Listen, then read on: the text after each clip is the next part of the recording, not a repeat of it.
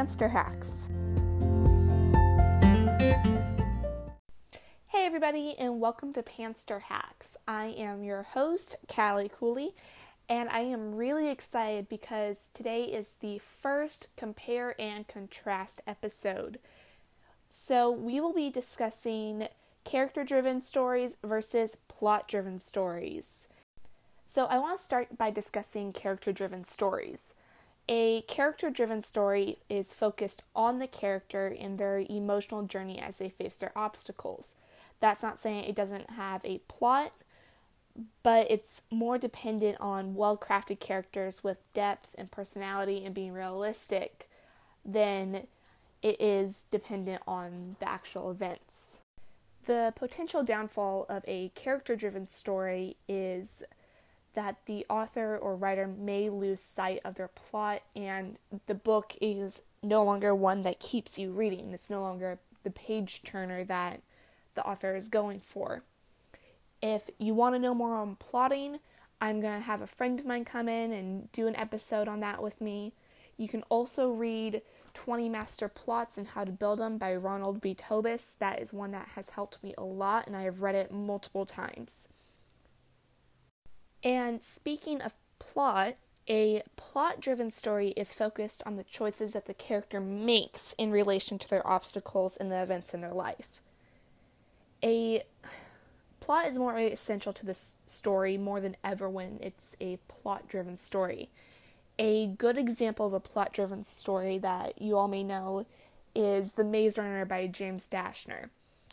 It's about 20 or 30 boys who are stuck in this maze and they have to escape, and then they have to defeat this huge evil organization in a world that's gone mad, basically. It is a really good example of plot-driven because you want to know what happens next. It keeps you wondering if the character is going to escape or survive or win, a lot like The Hunger Games does, which is another example of a plot-driven story. You do have to be careful with plot-driven stories that you don't let your characters slip through your fingers. They still have to be likable, hateable, realistic, and have depth. They have to act and talk and think like real people. Otherwise, you're not going to get anybody to read it. Unless you blackmail them into it, which is always an option, but it's not preferred. Once again, James Dashner's Maze Runner is a good example. His main character, Thomas, who we see the story taking place through, isn't one that is particularly relatable and isn't the brightest. His secondary characters such as Newt, Mino, and Albie, or in some cases Gally, are much more likable because they seem to have more personality than Thomas. Now, don't get me wrong, I still love the Maze Runner series purely for the plot and Mino's sass, which is hilarious. But I am warning you from my own experience that you can't let your characters become Jane or John Doe's. It just doesn't work. Both character-driven and plot-driven stories have something in common. One cannot exist without the other. Plot is like the footprints in the snow that characters leave behind as they travel to their destinations. To quote some author whose name I don't remember, I'm sorry, you can Google it if you want. I'll probably do that later.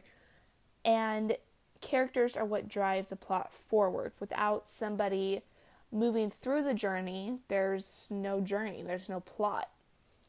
So you have to find a balance between them. Now, most writers tend to lean one way or the other, and that's perfectly fine. That creates diversity within writing. My recommendation, however, is to practice both of them. Try writing a plot-driven story and try writing a character-driven story. And get a feel for each of them and what you like about one or the other, then go from there. So that is all I have for my first compare and contrast episode on character-driven versus plot-driven. I hope you guys enjoyed it. Please be sure to review and rate it. No matter what you're listening on, I want to hear what you guys have to say. Have a great day,